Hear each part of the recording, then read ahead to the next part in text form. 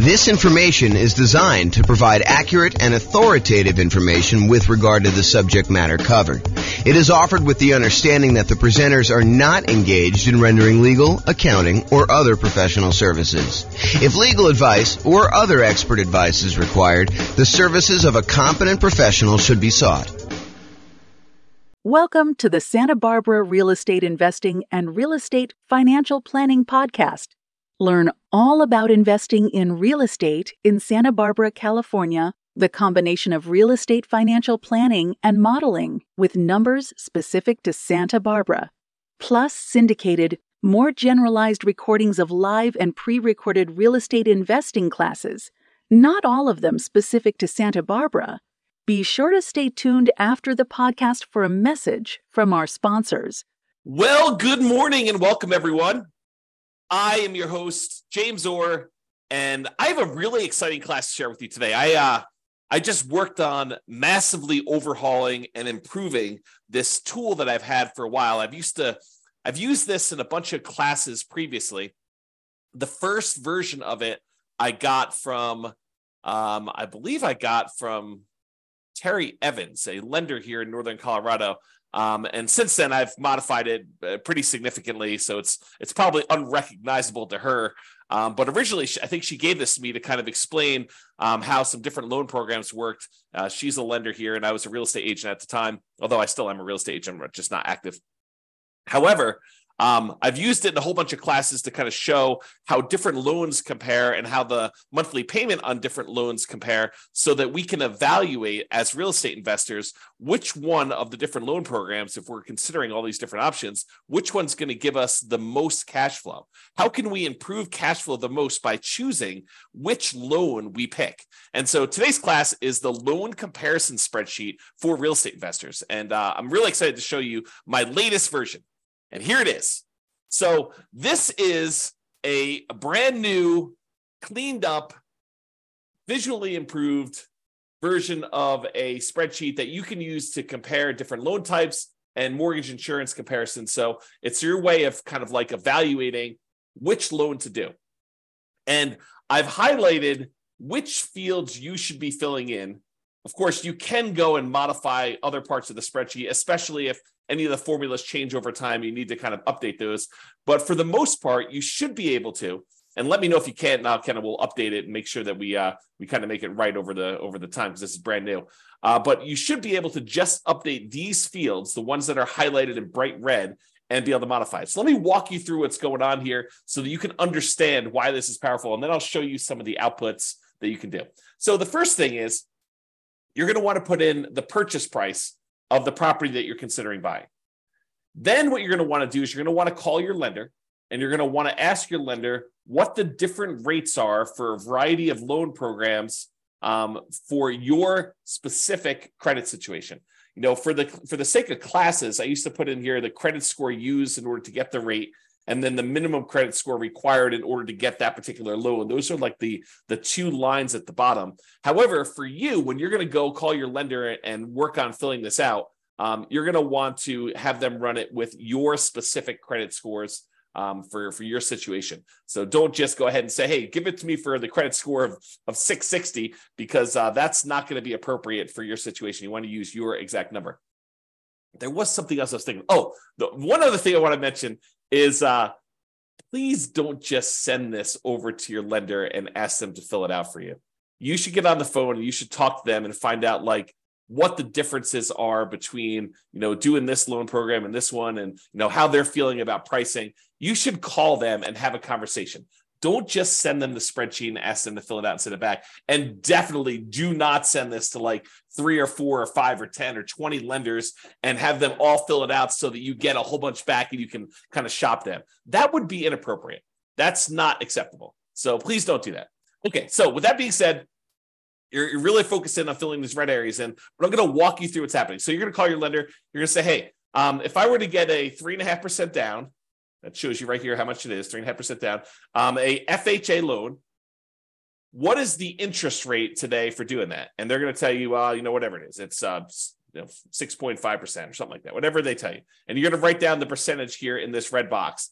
And then you're going to ask them, hey, is the monthly PMI rate on that one still 0.55%? And it depends on like which version of FHA you're doing. But for the most part, if you're doing 3.5% down, it's going to be that 0.55%. That usually doesn't change.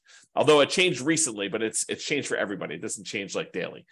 So you're going to tell them that. So you're going to get that number here. And so what it does is it then calculates in, hey, look, if you're getting a $450,000 property, that means you're going to put $15,750 down. That means your loan amount is going to be this $434,250.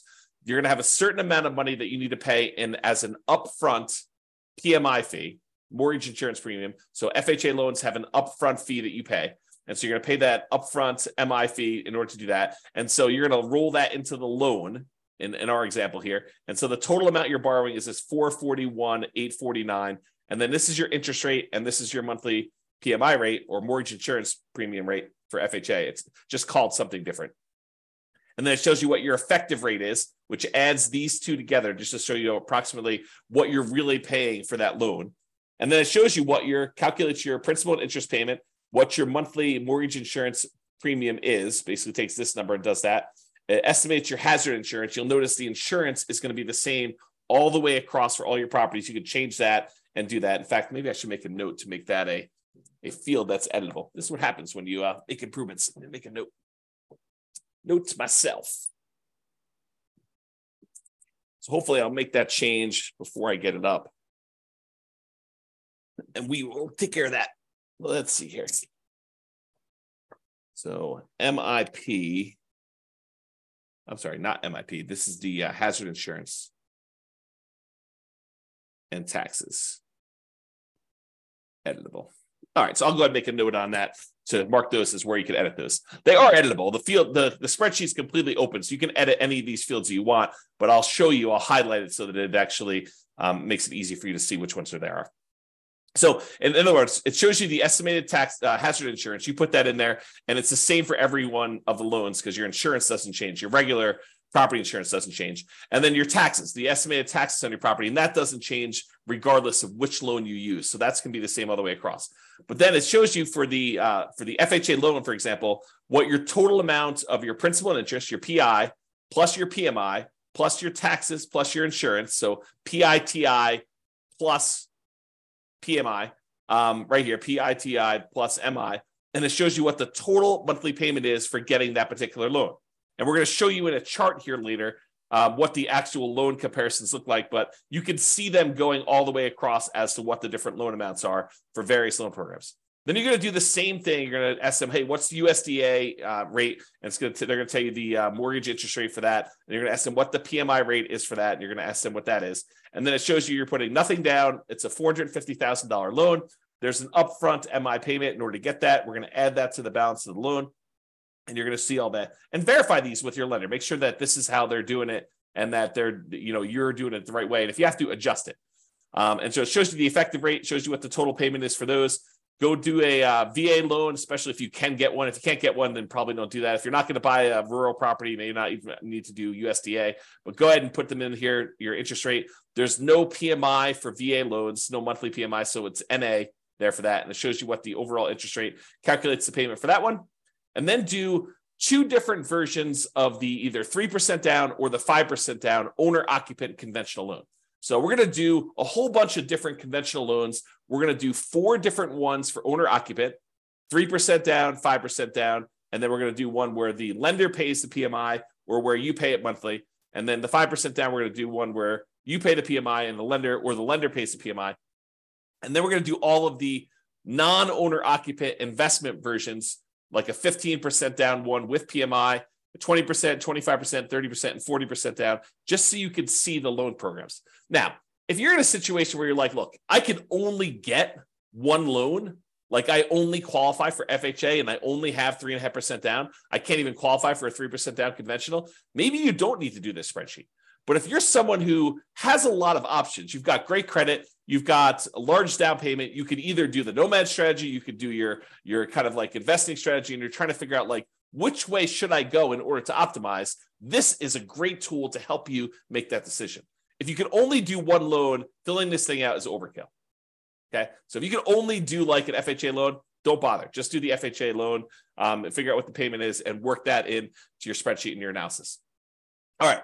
So otherwise, we do this 3% down conventional loan. If you're doing monthly mortgage insurance, you're going to have a monthly MI rate here. If you're having the lender pay it for you, you're usually going to not do that, but you're going to have some points in when you do it. And so you do it this way.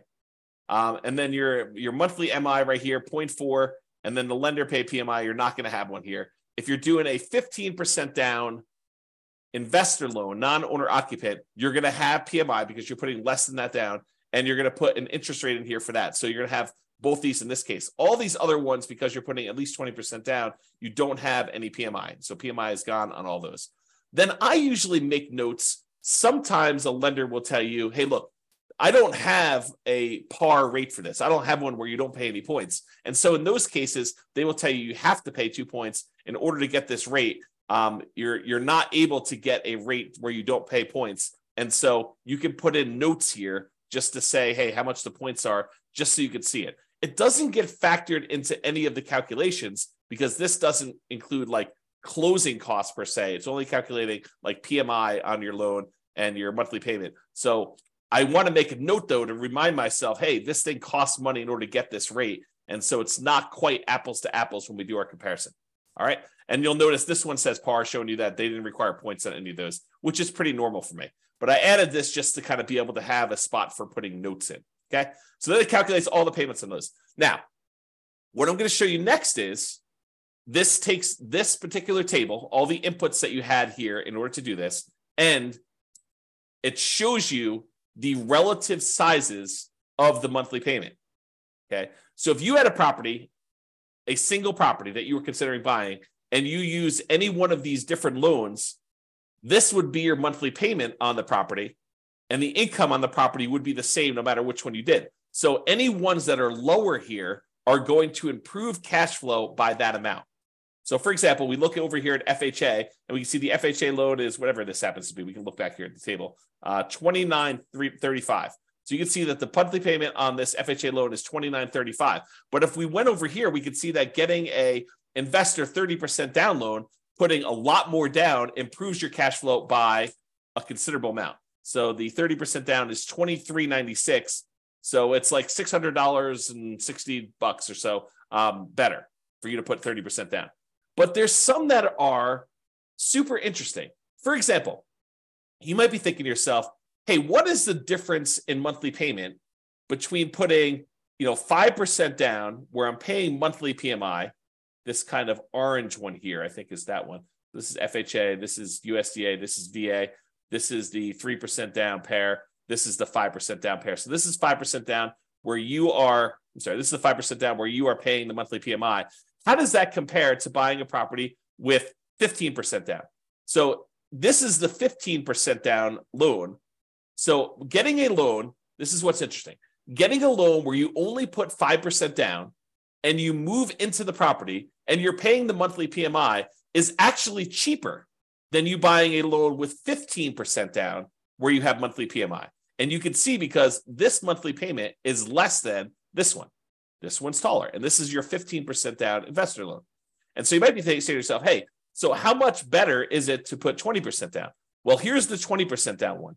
And if we had gotten a VA loan, if we were to put nothing down, the difference between putting nothing down and putting 20% down is not as much as you might have thought, because the VA loan is such a great loan to be able to get. And you can see that here in this chart. There is a difference, but it's not this massive difference that you might have expected. So we can now visually see that getting this VA loan is higher than putting 20% down and not having PMI. However, it's not as big of a difference as you might have thought. Okay. And then if you want to, you can also just break out and say, okay, I'm definitely doing owner occupant.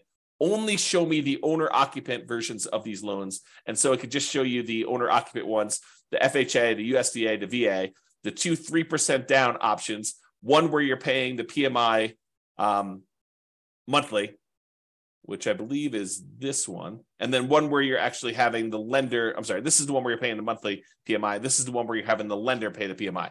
And so you can see that in this particular case, and this could change when you get your quotes, but in this particular case, it is better for you to pay the PMI monthly than to have the lender pay the PMI.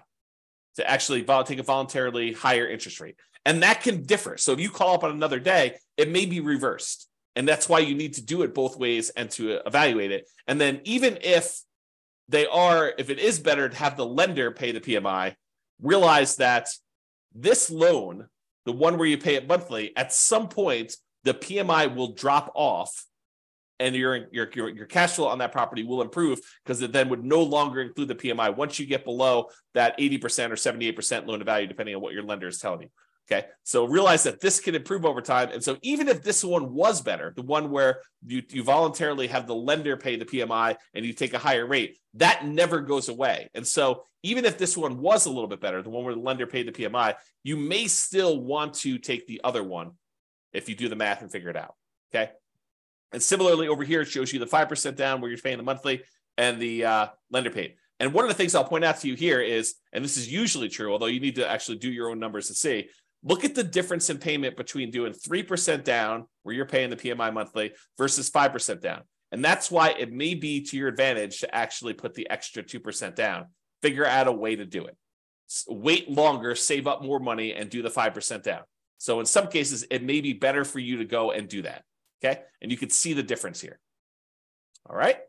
So just looking at these, though, you could tell that if you can get a VA loan, the VA loan is going to be your best loan option as far as the lowest monthly payment you can get. And honestly, you're a little surprised by that because the VA loan is nothing down. So you're thinking, wow, so my payment is actually lower by putting less down than doing an FHA loan or doing these 3% down or the 5% down options. It's actually better. Yeah, that's one of the reasons when we talk about the preferred loan order, we tell you, look, we prefer you to do your VA loan first if you have VA loan benefits. If you're not a veteran and you can't get the VA loan benefits, then can't do what you can't do. Okay, but if you can, that's why we talk about doing that one first, especially doing it with a large multifamily property if you can, buying like a duplex or a triplex or a fourplex and maximizing that loan size because the payment's going to be the best option typically when you do these VA loans. All right. So this is the owner occupant versions of this. Then these are the non-owner occupant versions, the kind of investment loans. Okay. So this shows you if you put 15% down and you paid PMI. This one shows you if you put 20% down, 25% down, 30% down, and 40% down. Now, in some cases, the difference between the 20% and the 25% is more extreme. I would say most of the time, you're going to see a much bigger difference between these two than what we're showing here.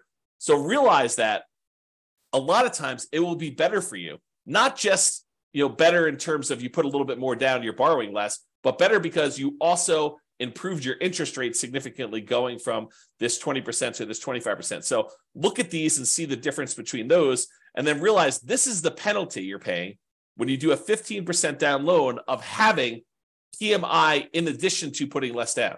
Sometimes you're thinking to yourself, hey, look, I really want to go buy this property as an investor. I don't have that much saved up. It's taken me a long time to save up. And I really want to go buy a property. There is this 15% down loan option. Maybe I should go do that and pay the PMI on that. And if it's a good enough deal, that may be a compelling enough reason. However, if the deal is not amazing, if it's just any old deal, maybe you continue to save up until either you find an amazing deal and you decide, okay, it's worth it to take this penalty, the difference in the monthly payments, in order to acquire this particular deal at a huge discount, or it's a really good property in a really good location that's going to have really good long-term appreciation and cash flow improving economics. Like you could think about those things if you're willing to take this sort of penalty. Otherwise, you may want to continue saving up until you get at least 20% down so that you can forego paying that monthly PMI on the 15% down option. And then the same thing is usually true when you go from 20 to 25%, although in this case, it doesn't look that extreme to me. It's an abnormally smaller difference. Okay. And then you can see the 30% down option, and then the going from 30 to 40 is usually a pretty big jump because it's a 10% difference, and the interest rate tends to improve a little tiny bit there. Okay. So in conclusion, mortgage payments are often a major factor in how well your property will cash flow. But it's not just the mortgage interest rate, but also the down payment amount, how much percentage you're putting down, and the PMI that you might or might not have, depending on which loan option you choose and how that PMI is taken, whether you choose to do monthly PMI or you choose to have the lender pay the PMI. So all of those things can factor what your monthly payment is. And so that's why using something like this loan comparison spreadsheet, this brand new loan comparison spreadsheet that we've got, to be able to enter in all the different numbers, especially if you've got wide open options of, I might do an owner occupant, like do a nomad or house hacking, or I could also save up more and do this, conventional non-owner occupant investment property purchase where you're doing that. Or if you're only going to do one of the owner occupants, maybe fill out only half the spreadsheet and just compare those. Or if you're only going to do a non-owner occupant investment property purchase, maybe only fill out these ones over here and then only look at the chart for either the owner occupant options or the investor options. Okay. That's all I got for you. Any final questions before I let you all go? Thank you all for coming on. I do appreciate it. Otherwise, I will get this up there and I will, I'll make that correction to the spreadsheet and I will get it posted up. I'll put a link in the show notes if you're listening to this on a podcast, or if you're listening to it on the video thing, I'll put a link there too. All right. Doesn't look like there's any questions. I appreciate you all for coming on. Thank you so much. Good to see you, Tony. I will talk to you all soon. Bye for now. With home prices up, mortgage interest rates up, and rents up, but not quite enough to counteract the higher prices and interest rates, cash flow on rental properties in Santa Barbara is harder than ever. Book a call with the Real Estate Financial Planner to apply our proprietary 88 strategies to improve cash flow on your rentals. See the show notes for a link to schedule your call and improve your cash flow today. If you're a real estate agent, lender, or professional in Santa Barbara that wants to help our real estate investor listeners, consider reaching out to learn about collaboration opportunities with this podcast. We'd love to add more value to our listeners by having you assist our investors buy, sell, and finance their real estate investments. See the show notes to schedule a call to discuss collaboration opportunities.